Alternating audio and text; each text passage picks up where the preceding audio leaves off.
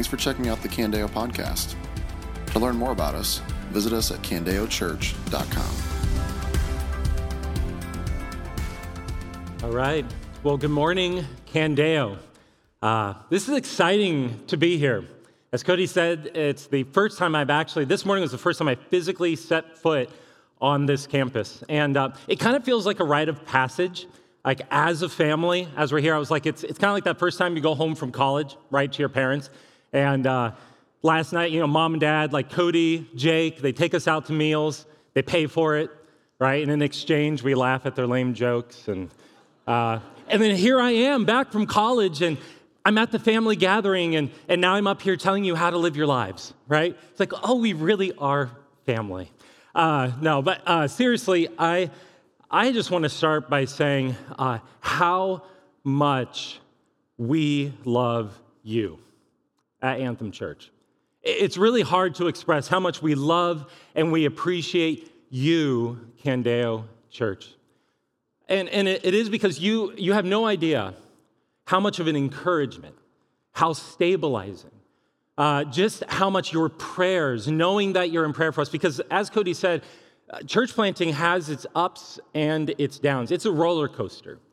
And what happens is in the midst of it, you need a body of believers larger than yourself, more broader than yourself, who's kind of stabilizing you before the Lord in prayer. And also I'll say the amount of time and energy that you've allotted to your elders, your pastors, to be able to come down to Columbia, to be with us. Sometimes it's on hours' notice when something comes up. To be on the phone or to actually drive down there and to be in our homes and to pray with us, for their wives to be with them, to encourage our wives. I just want to communicate to you how much, one of the things that's been such an encouragement to me is to hear, because, when someone's out of town, they really say what they really think, and they love you. They absolutely love you. They absolutely love this city, this valley. And I have been so encouraged by seeing their heart. It's been incredibly edifying for me. And so my goal, really macro goal this morning and continuing this series and the Sermon on the Mount is really to encourage you as you have encouraged us in the gospel of Jesus Christ. And so that's my prayer this morning. Well, we are continuing in the Sermon on the Mount, and this morning we come to this passage that talks about the law. And when you hear the law, it kind of brings up this tension within us. Because on one hand, you're like, is the law good? Is it bad? Is it relevant today? Is it outdated? Is it a grace? Is it a curse? How should I think about the law? And specifically, as we're in the Sermon on the Mount is talking about how to be kingdom people and how to experience that kingdom life and experience that grace and experience that reality of who God is and his reign in your life. What does the law have to do with that? I think to start us out, and by way, because I know it's obligatory to introduce my family to you, I'll tell a story about my family. I don't really like talking about myself. I love talking about my family.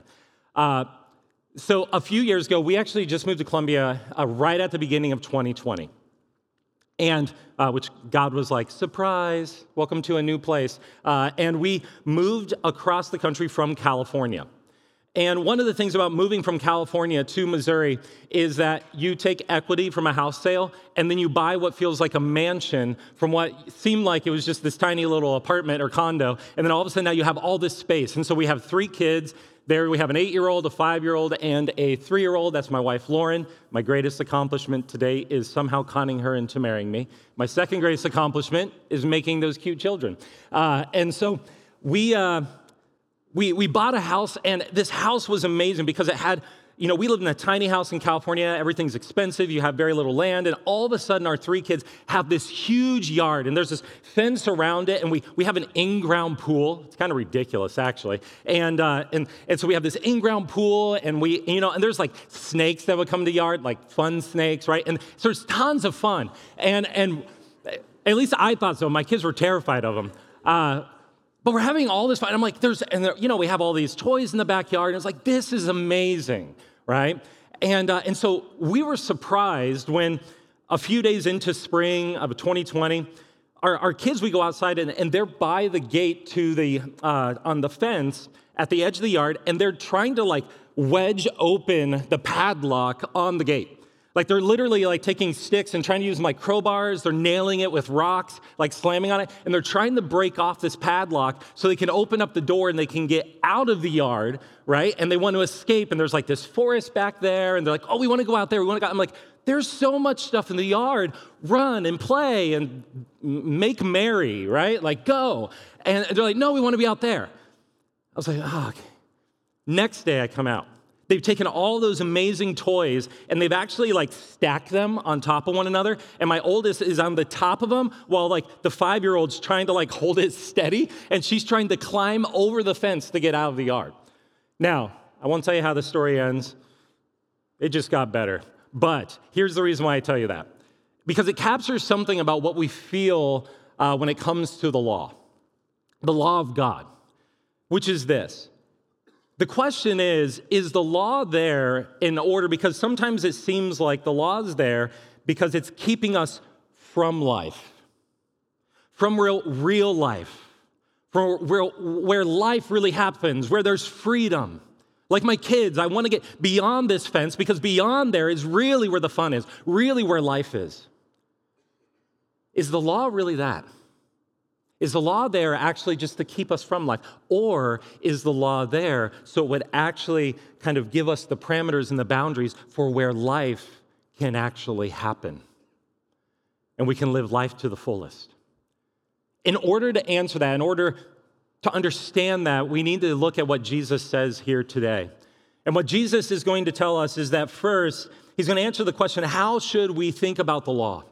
How should we think about the law? Is it relevant to today? Is it just kind of this Old Testament thing and we're done with it? And then the second part is, how do we use the law? If it's relevant, how do we apply it to our lives in today's world? So we'll jump in right after. I'm going to actually pray, though, before we jump in. So Heavenly Father, we thank you for your word. Lord, we ask that this morning we would see the beauty of your law. We would see the beauty of Christ and his relation to the law and his fulfilling of the law. And Lord, we would discover true freedom in Christ. And so, Lord, I thank you for this body. Lord, I thank you for just the witness that they've had to Anthem Church, the encouragement they've been. And so, Lord, this morning, would you encourage them through your word? Spirit, would you encourage them? Would you just bring this word to bear on their souls and how to apply it in their individual lives? We ask this in Jesus' name. Amen. Well, how should we think about the law? Well, this is what Jesus says in verse 17. Do not think that I have come to abolish the law or the prophets. I have not come to abolish them, but to fulfill them. Now, first, Jesus does something here. He kind of uses shorthand, or you can think of like a zip file, right? One of those files you get, and then you open it, and it's like, blah, all this stuff comes out, right, that's packed in there. When he uses this phrase, the Old Testament and the prophets, what he's doing there is he's kind of packing in a lot of all of the Old Testament. But when we think about the law, honestly, we could do 5 or 6 sermons just unpacking what is the law, right? There's a lot to unpack. A helpful distinction to understand what Jesus is referring to here with the law specifically is that the law often is divided into kind of 3 different parts. There are these parts of the law that had to do with what you might call like the civil law, right? Like the rules as far as like what you have to do with your property, what we think of like laws of the land and how to engage with the government and how to engage with foreigners who are coming in and things like, put a parapet around the edge of your house, the roof of your house. Why? So someone doesn't fall off and break an arm or whatnot, right? So you have these civil kind of things, how to live as a people in society. And then you also have these ceremonial aspects of the law. And the ceremonial aspects of the law had to do with like the temple, the ceremonial cleansings. When can you go into the temple? When are you clean? When are you unclean? Atonement for sin. What kind of sacrifices to use for those different kinds of atonement and different kinds of sin? And then there was this third part, and the third part was the moral aspect of the law. And the moral aspect of the law would have to do with things, ethical things, like as far as human sexuality, laws about marriage, and laws about murder, laws about stealing. And obviously, the most well-known would be the 10 commandments. And so we have the moral, we have the civil, and we have the ceremonial. And we'll come back to those throughout, but it's a helpful distinction to kind of categorize as Jesus talks about fulfilling the law. Because Jesus is going to make a few statements that are striking. They're striking, but they're very, very helpful in understanding the law and the world that we live in. The first is Jesus says that the law is tied to creation. That the law is tied to creation.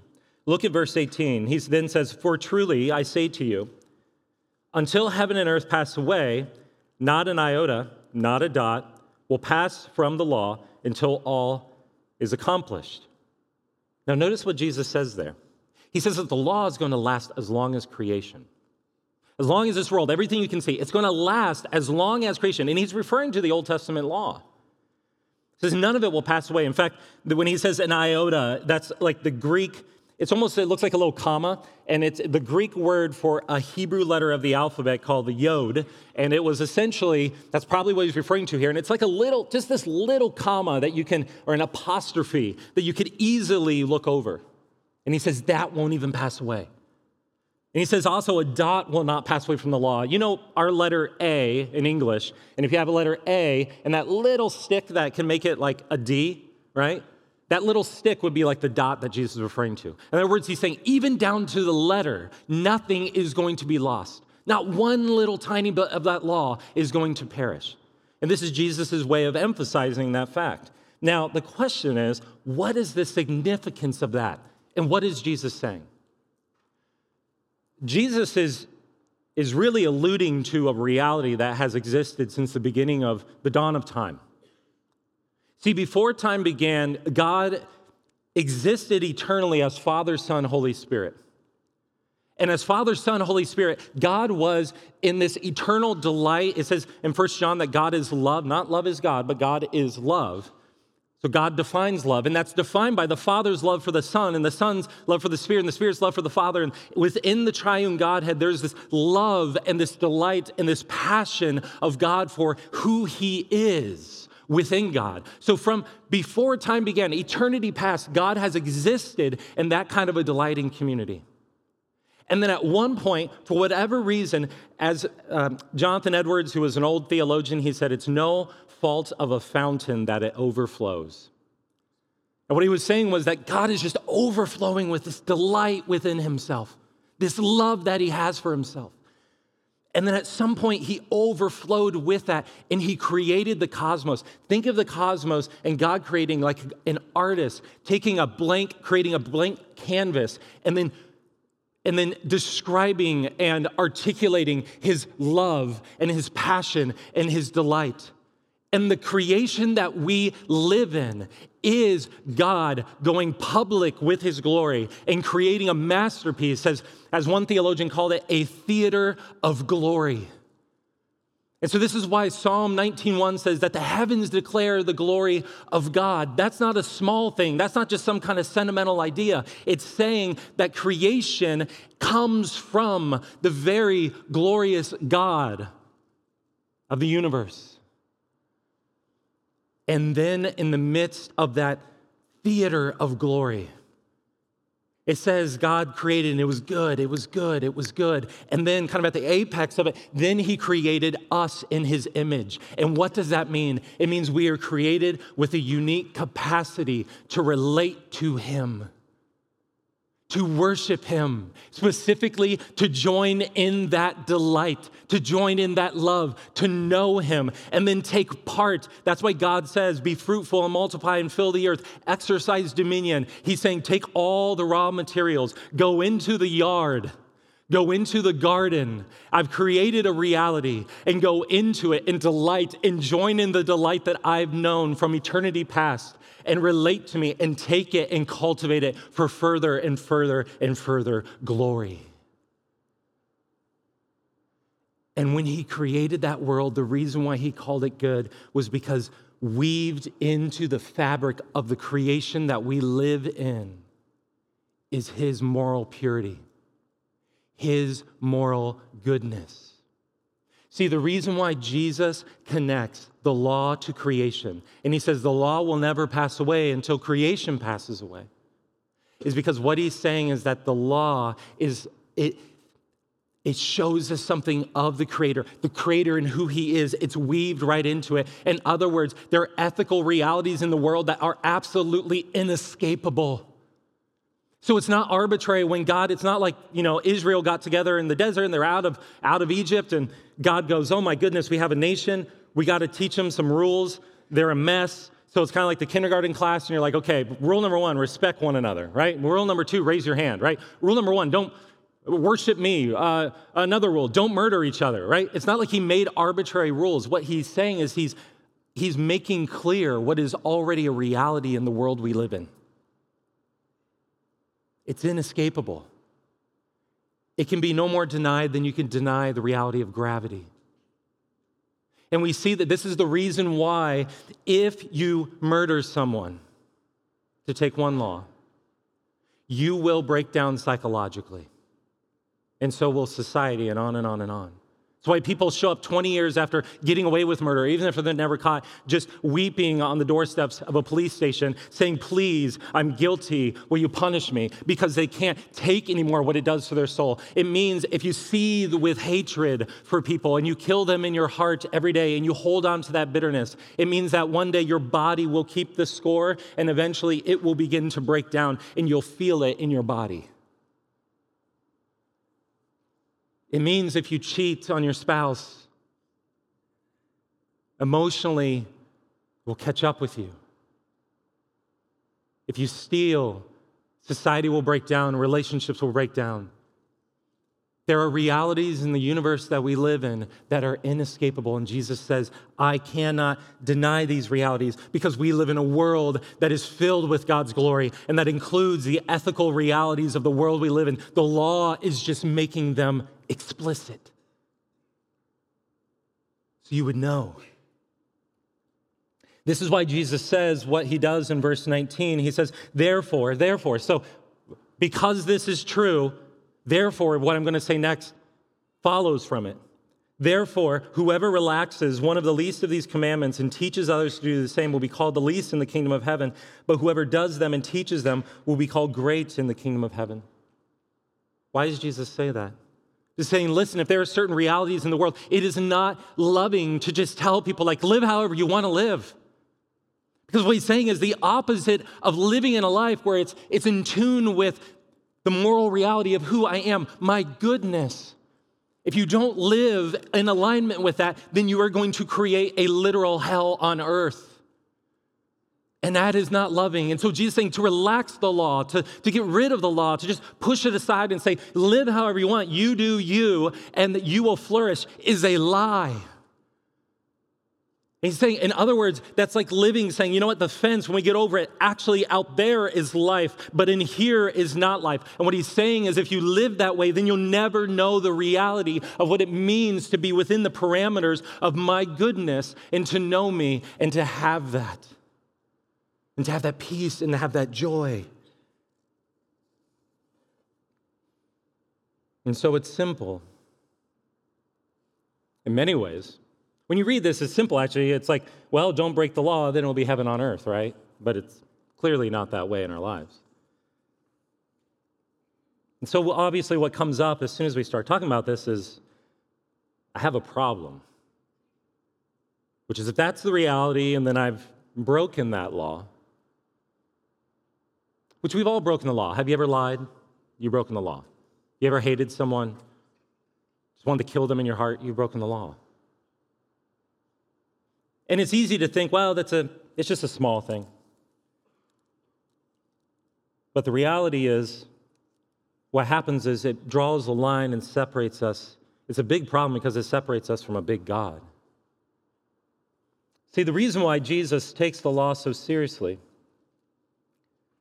because he's saying this is a world that was created by a holy God, and I want you to know that holy God. The entirety of the Old Testament, the entirety of the New Testament, the entirety of the Bible is a story about how is it that God can be restored to relationship to his creatures when he is a holy God and he is morally pure and beautiful and glorious and true. And then we've stepped away from that.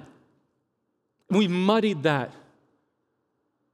How in the world could we be in his presence? How in the world could we be in relationship with him? How in the world could we know him? And the whole Bible is about how God is solving that problem. See, it wouldn't be a solution in the world we live in with the tragedy that is the result of both individual sin going to a systemic level and corrupting and polluting, and then that also feeding back down to an individual level, just this cycle of what the Bible calls death, of pollution, corruption, destruction. It would not be good news if what God said was, actually, I'm not going to save you to my glory. I'm going to save you to know that reality, to get rid of that death. But actually what I'm going to do is I'm going to lower the bar of my glory and I'm going to let death in. In other words, that fence, and what Jesus is saying here is either you're in the yard, you're in the garden, or you're out trying to find life outside of it. And outside of the reality of who I am. So if we've broken the law, we not only mess up our lives, but we can't be in God's holy presence because God isn't going to say, well, flood open the doors and let heaven be invaded by hell. God keeps those separate so that there's a chance that we would know him in the fullness of his glory, in the fullness of his goodness, and have life in that reality. Look at verse 20. This is where Jesus he says, "For I tell you, unless your righteousness exceeds that of the scribes and Pharisees, you will never enter the kingdom of heaven." So Jesus is saying, if you want to be holy, if you want to be if you want to be righteous, you must keep the law. And that presents, obviously, the problem. We sin, we break the law. But if we break the law, we can't get in. And that brings up another aspect of the law Jesus wants to make sure we get. The first one is that the law is connected to creation. But the second one is that the law is also connected to Jesus. The law is also connected to Jesus. Look at verse 17 again. "Do not think that I have come to abolish the law or the prophets. I have not come to abolish them, but to fulfill them." Don't you have to reread that when you first read your Bible? Do you remember the first time you read that and you're reading? I expect it when I read it I assume Jesus will say, listen, I've come to do away with that whole archaic, old system. Right? All those rules and I've just come to do away with that. That's no more. I'm just grace and love, and so those are just gone. But he doesn't. Why? Because again, Jesus knows he can't get rid of the law and he can't deny the law any more than he can deny creation. And any more than he can deny the laws of the world we live in. Gravity, thermodynamics.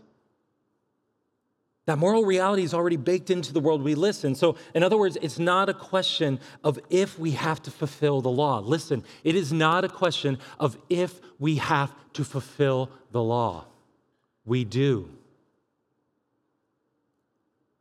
I do, you do. We have to fulfill the law. It's not a question of if, the question is how. And will you have to fulfill it? Or who will fulfill the law? Jesus, let me just again be very clear. He's very clear. The law is good, it's holy, it's true. It actually gives a picture, reveals the holiness and the purity of who God is, and it's hardwired into the world we live in. And he can no more deny the law and that reality than he can deny God.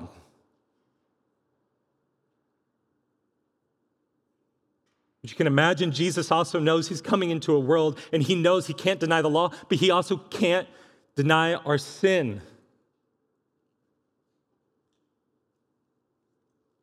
They're both there. He can't deny the law must be kept, and he cannot deny that we've broken the law. I don't know if this has already come up in the series, But the Sermon on the Mount is very purposefully parallel to Moses on Mount Sinai. It's kind of like a second Sinai with Jesus. And so it's interesting that right away he comes to this thing about the law.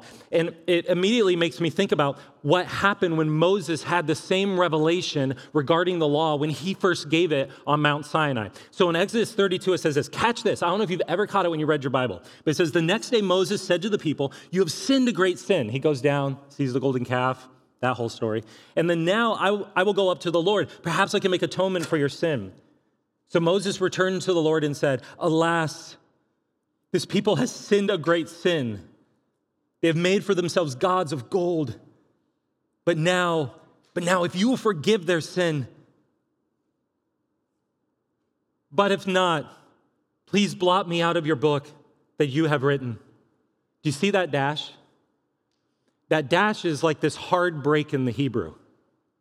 That's the best way we can capture it in English. In other words, Moses seems to be mid-thought, and he comes to this place, he goes, if you can just overlook their sin, if you can just forgive it, if you can just kind of pretend it didn't happen, God, if you can just sweep it under the rug, if you can just do that, if there's some way. And then Moses comes to this realization that that's not possible with a holy God. That again, that would just open it up so hell can just invade heaven.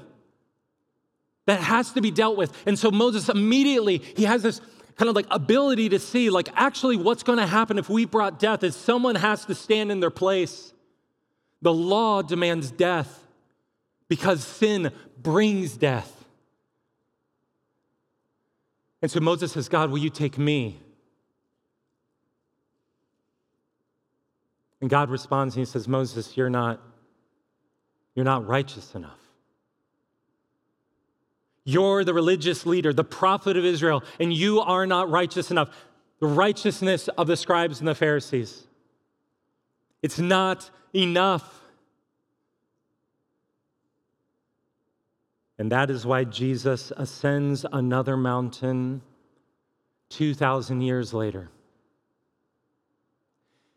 And he comes into a world that has been wrecked by sin and this tension of knowing, I want to know your glory, I want to know life. But I find that I've broken this law. I'm separated from you. How can I have life with you again, God? And Jesus comes into the world saying, I am the one who will fulfill the law. And that law, the ceremonial aspects of the law, the aspects of the sacrifices that would cleanse you, that would wash you with blood, that would wash away your sins so you'd be white. And no matter your sin, listen, I know that often we think God forgives the small sins. And each one of us have things that are kind of like, I don't know, in the proverbial closet of our life, under the floorboards. We've buried it deep down. No one knows. It's in our search history. It's in our past. It's something no one, we hope, ever finds out. And we often live our lives thinking, that thing actually God is still holding against me, just ready to come out and whack me when the time comes. And the reason why Scripture again and again and again says it takes blood, it takes something gruesome, is because we know when the most heinous sin comes, one, we demand blood when we're sinned against. And God says, you have it in my Son.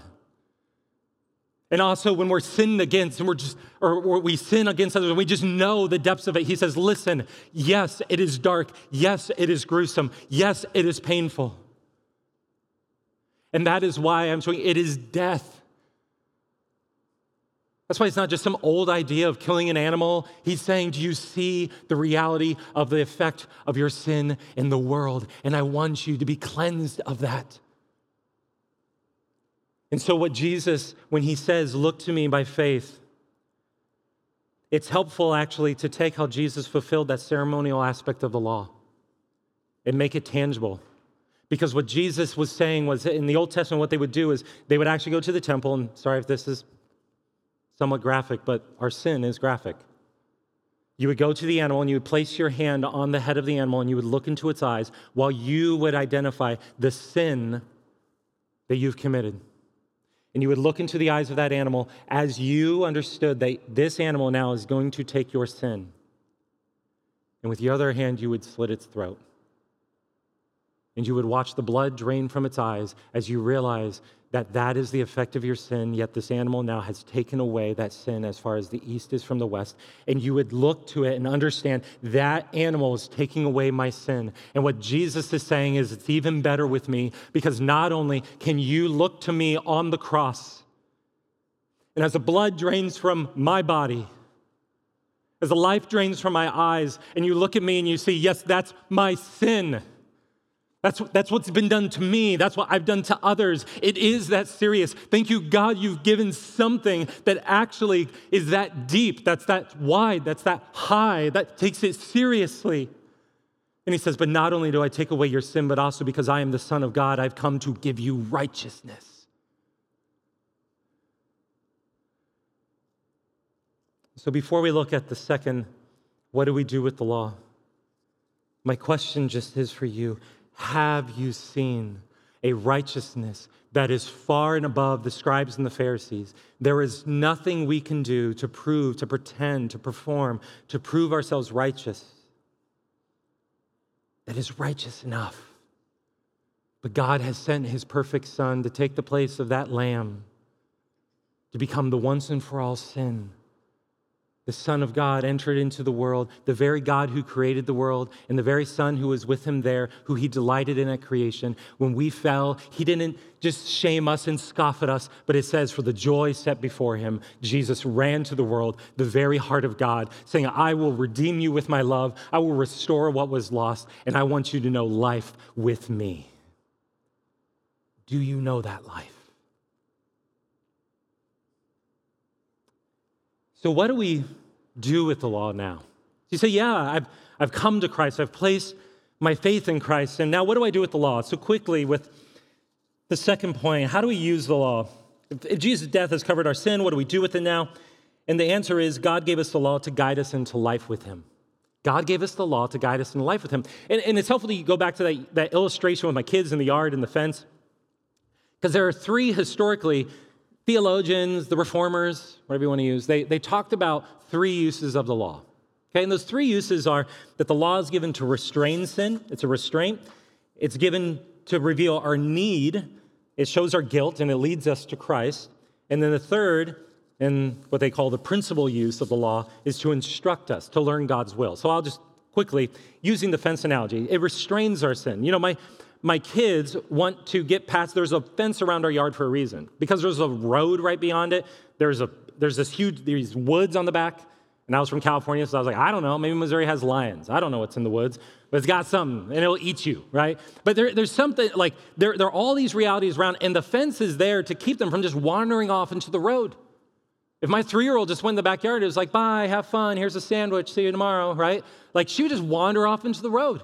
But that fence keeps her within that place. The law, in the same way, is given as a restraint. There are realities that are healthy to have as laws in our life, to have boundaries in our life, have protections, things that we don't put on our phones, certain apps. There are certain things that are helpful protections in our marriages to make sure we protect the fidelity of the marriage and protect our chastity outside of marriage.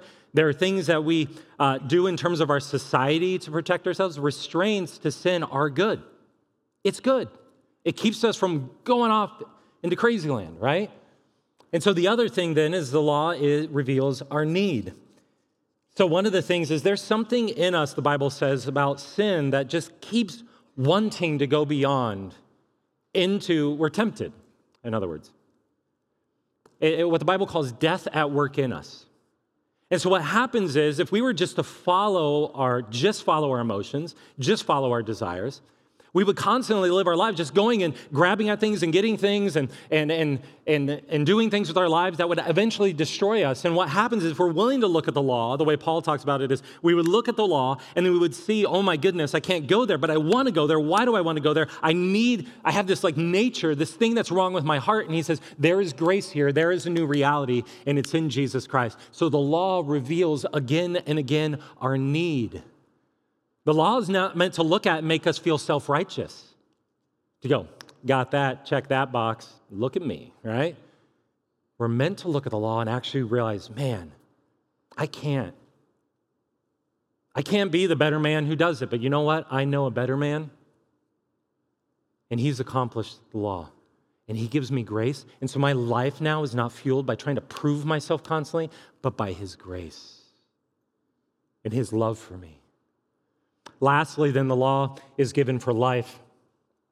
The law is given for life. In other words, the law is given not so we would just stare at the fence and be like, oh, everyone out there's having so much fun, right?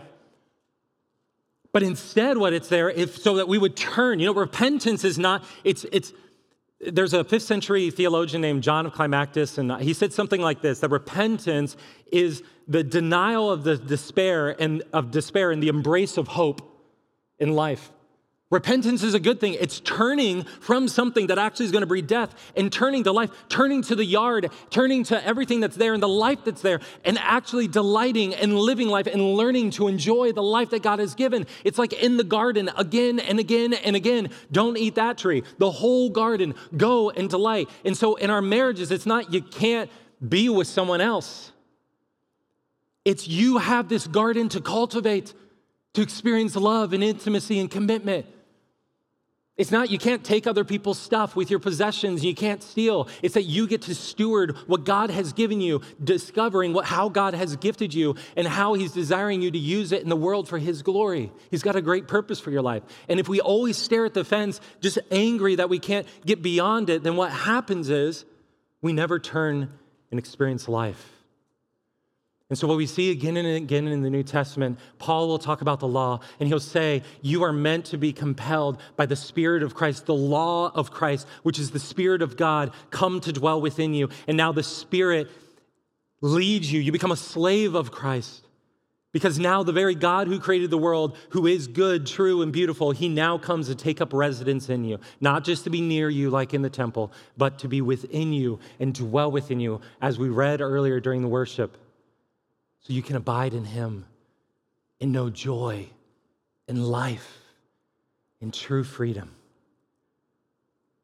And that's why the rest of the Sermon on the Mount is going to begin addressing problems with hate, lust, envy, pride. Why? Because it's saying, Jesus saying, these are not, pursuing those things, that's slavery. It's not freedom.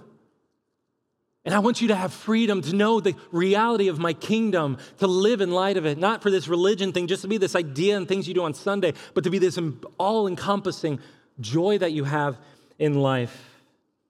And so the question is, what aspects of the law are you tempted to see as just keeping you from life? And then to ask God, God, reveal to me, what life do you want me to have? You fulfilled the law so that I don't have to, so I'll be compelled by your grace so I would know life with you. And ponder that. Jesus wants us to begin enjoying now what we'll know fully forever. And one day in the new heavens and new earth, we'll run, we'll play, we'll laugh, we'll create, we'll dance, we'll feast, not under the law, but with Christ. Within the reality, the moral reality of his goodness. Where we won't even think about the fence. We'll just think about the big garden, the big yard that we get to delight in forever. And that is the freedom. That is the life that we ultimately seek. Let's pray. Heavenly Father, Lord, we thank you. Lord, we thank you that you have created us. You are a God of glory. You are a God who is passionate for yourself. You're a God of love. You're a God of delight. You're a God who then creates and invites us into that life. And so, Lord, yes, you clearly demarcate. You clearly make the boundaries where if we step outside of them, it's death and it will only lead to destruction. That we're not made for that reality, but we're made for the realities that are defined in your law. And so, Lord, would you help us to embrace it as good news? Lord, would you help us to embrace it as a grace that reveals how to live, but then we would also see the grace upon that grace, which is your grace in Jesus Christ, so that we might walk in light of the fulfillment of Christ of the law and walk in freedom, filled by your Spirit, filled by your love, enjoying you and delighting in who you are with one another. Until one day when Christ comes back and takes us home and we enjoy you in that state forever. We thank you for Jesus. In his name we pray. Amen. This has been a message from Candeo Church. To learn more about us or to hear more messages, visit us at candeochurch.com.